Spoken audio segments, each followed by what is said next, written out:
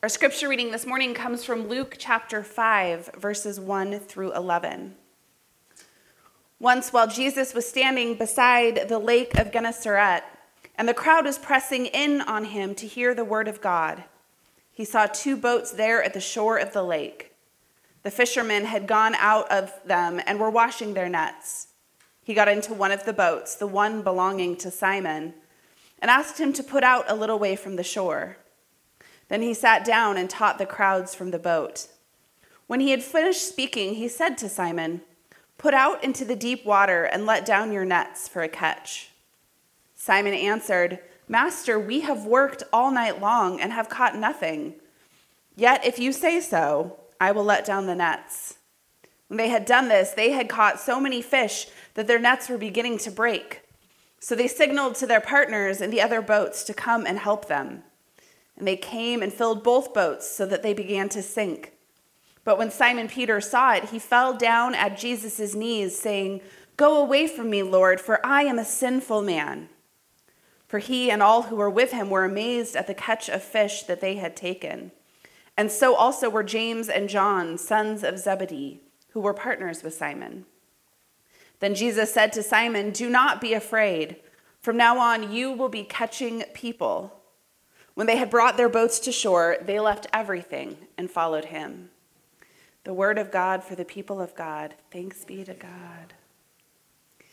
In this Lenten season, we are focusing on the life and faith of one of Jesus' disciples that we get to hear the most about. We are following the story of Peter. And in Peter, we see a person who is both steadfast and unsteady, a dear friend and a betrayer, a follower and a wanderer. In Peter, we often see ourselves, and by following Peter's journey, we get to watch this story of Jesus unfold through the eyes of a normal person who is just trying to figure it out. In this series, we want to affirm that faith is a constant journey of steadfast pursuit, one that will ebb and flow. We want to affirm that wandering is about exploration and not necessarily distance from God. We want to affirm the ways that Peter keeps going. He drops his nets. He will walk on water. He runs to an empty tomb. He swims to the shore to meet the risen Christ. He keeps searching and yearning and loving even after missteps or mistakes. Ultimately, in Peter's story, we are reminded that God loves imperfect people. In fact, time and time again, that is precisely who God claims and calls. This Lent, we will look for ourselves in the stepping stones of Peter's story. We will reflect on the stages of our own faith journey, as well as who and what has shaped us along the way. As we wander, we will tune our hearts to sing God's grace, resting in streams of mercy never ceasing. And so rather than following the lectionary or spending our time in just one gospel account, we will be selecting focal texts that focus on the significant moments in Peter's journey, from becoming a disciple to meeting the risen Christ. Like many of us, Peter has a wandering heart. His journey is not polished or linear or perfect, but he is always tethered to the love of God. When you look closely at Peter's story, you find Jesus at each step along the way, offering him abundance, catching him when he begins to sink, challenging him when he stands in the way, washing his feet, predicting his betrayal, and offering him love. This Lent, we're joining Peter in figuring out faith. We're not idolizing or vilifying him. Instead, we are hoping to wander alongside him, open to what we might learn about Jesus and ourselves by stepping in his shoes. This sermon series is a resource by a group called Sanctified Art. So they help put together a lot of the resources. Those were their words to set up what this Lenten study will be, but also the artwork that we see on the screen is by them. They're a wonderful resource and something I'm grateful for, just to peek in for all of you. They don't send me the sermons that I preach, unfortunately. But they do help guide and shape. I really was excited about this idea of just following Peter, picking somebody who is like us and following the story throughout the Gospels, because it can get a little muddy when we jump from gospel to gospel in different years, to remember that we're hearing the same stories of the same people told from slightly different perspectives. So I am looking forward to this Lenten series and the way it will unfold over the next 40 days, and I hope you all are as well. Peter lived in a time of an economy of scarcity. People were always afraid that there was not enough to go around. Rivers were overfished to feed the elite. Fishermen were among the lowest of merchants. Often, they were people who maybe didn't make it through rabbinical school. They didn't have enough skills for a trade, and so they turned to fishing as a way to support their families. When Jesus calls, Peter is hesitant. He thinks that what Jesus asks of him might be a little unnecessary. Jesus is being a little demanding in this moment. Cast out your nets, and Peter is tired.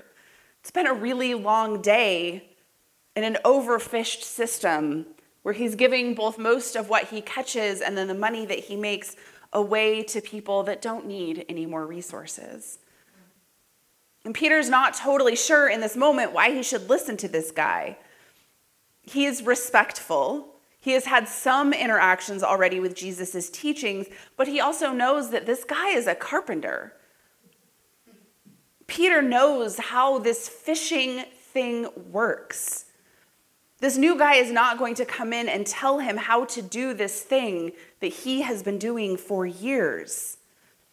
And so we understand that feeling when somebody comes in and they have oh so helpful suggestions where have you tried this though?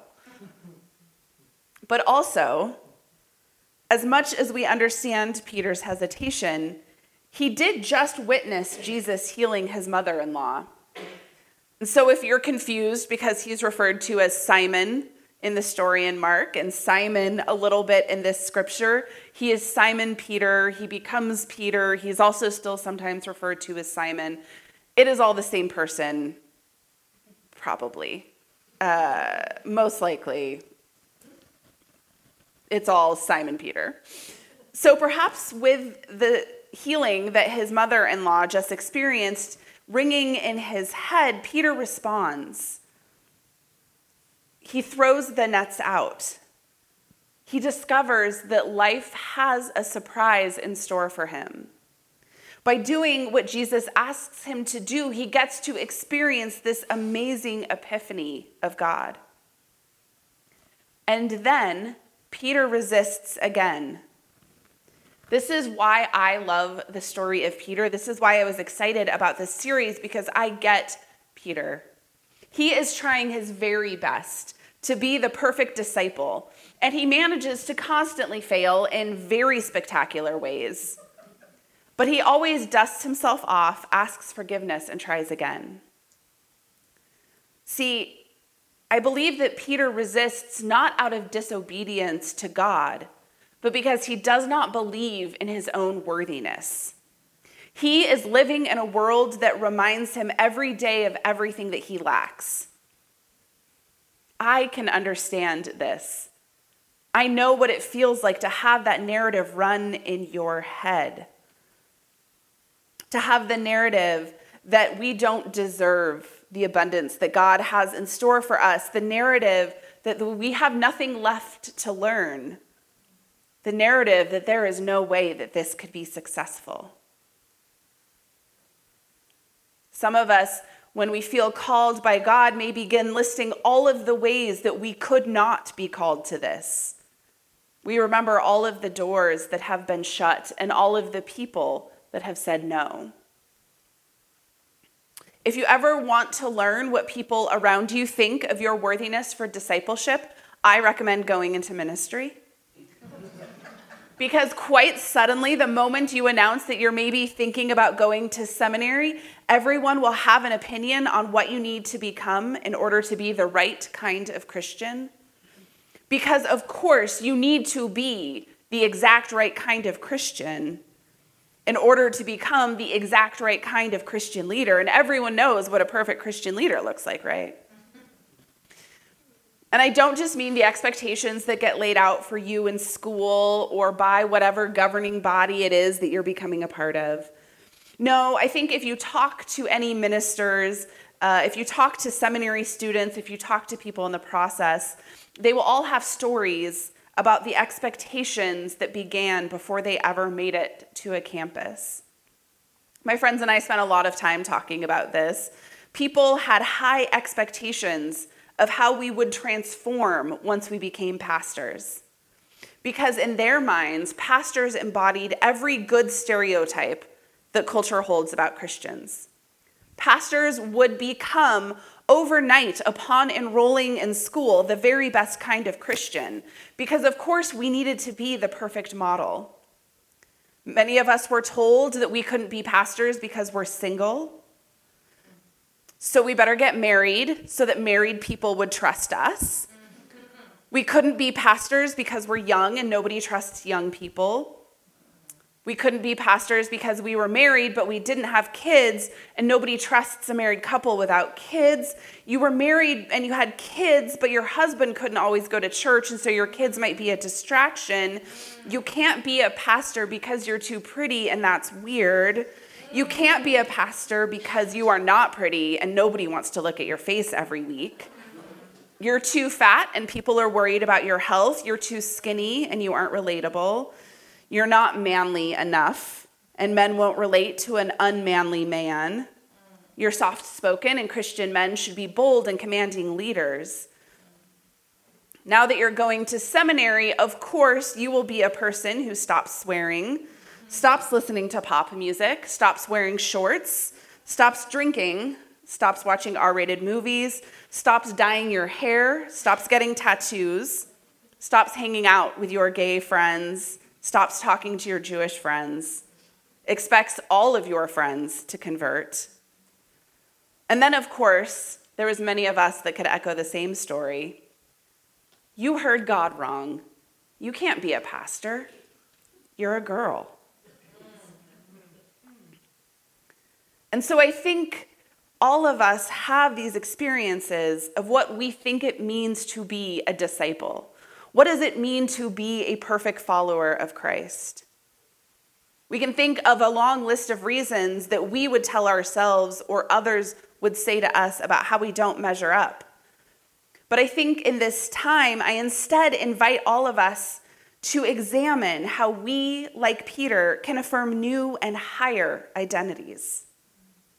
In that moment that Jesus steps into the boat, he's inviting them to leave behind everything that they expected to be, everything they are told that they are, and they're instead invited to become who God calls them to be. And Jesus gives them in this moment a benefit that we don't often get: immediate results. He needed to show them the power of a God who overcomes an economy of scarcity and moves them into a kingdom of abundance. They were doing something that was new and immediately blessed. But Jesus needed to get them to say yes before they would move to the next thing. And so he offers them a miracle.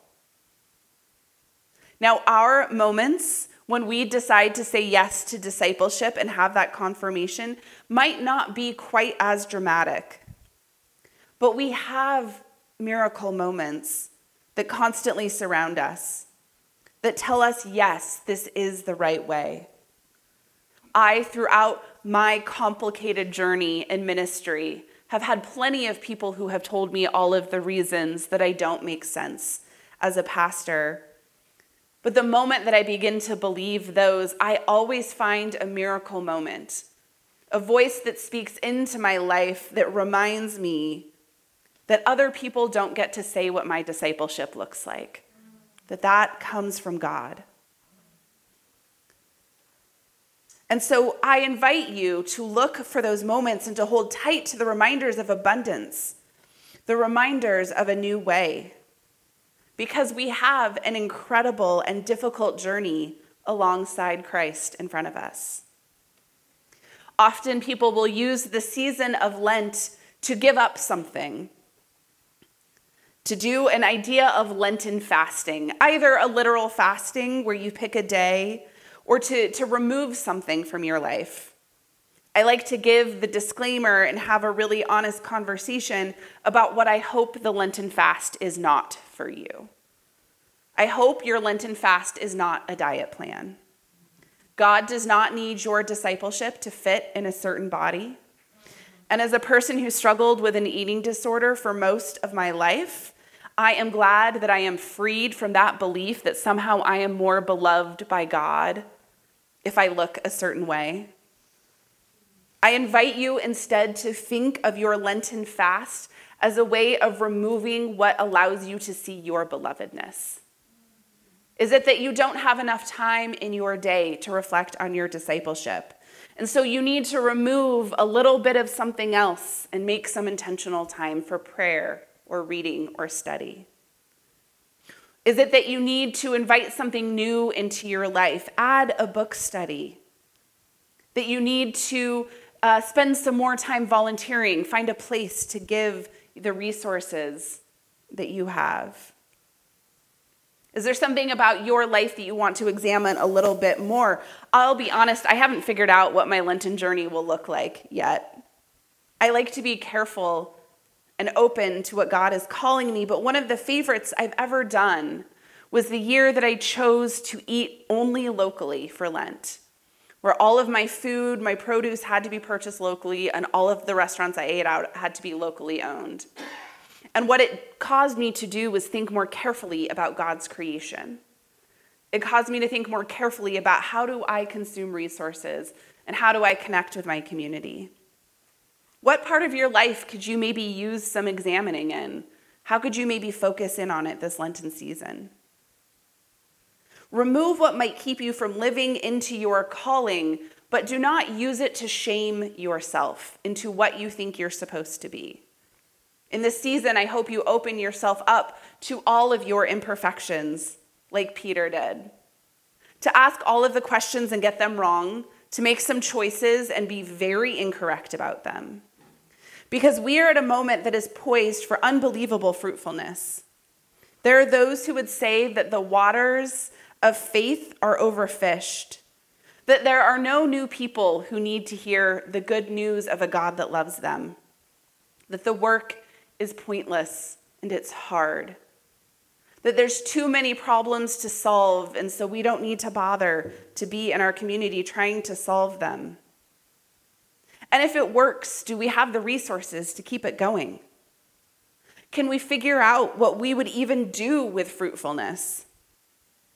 Today is the day that we release all of our excuses about discipleship back into the lake.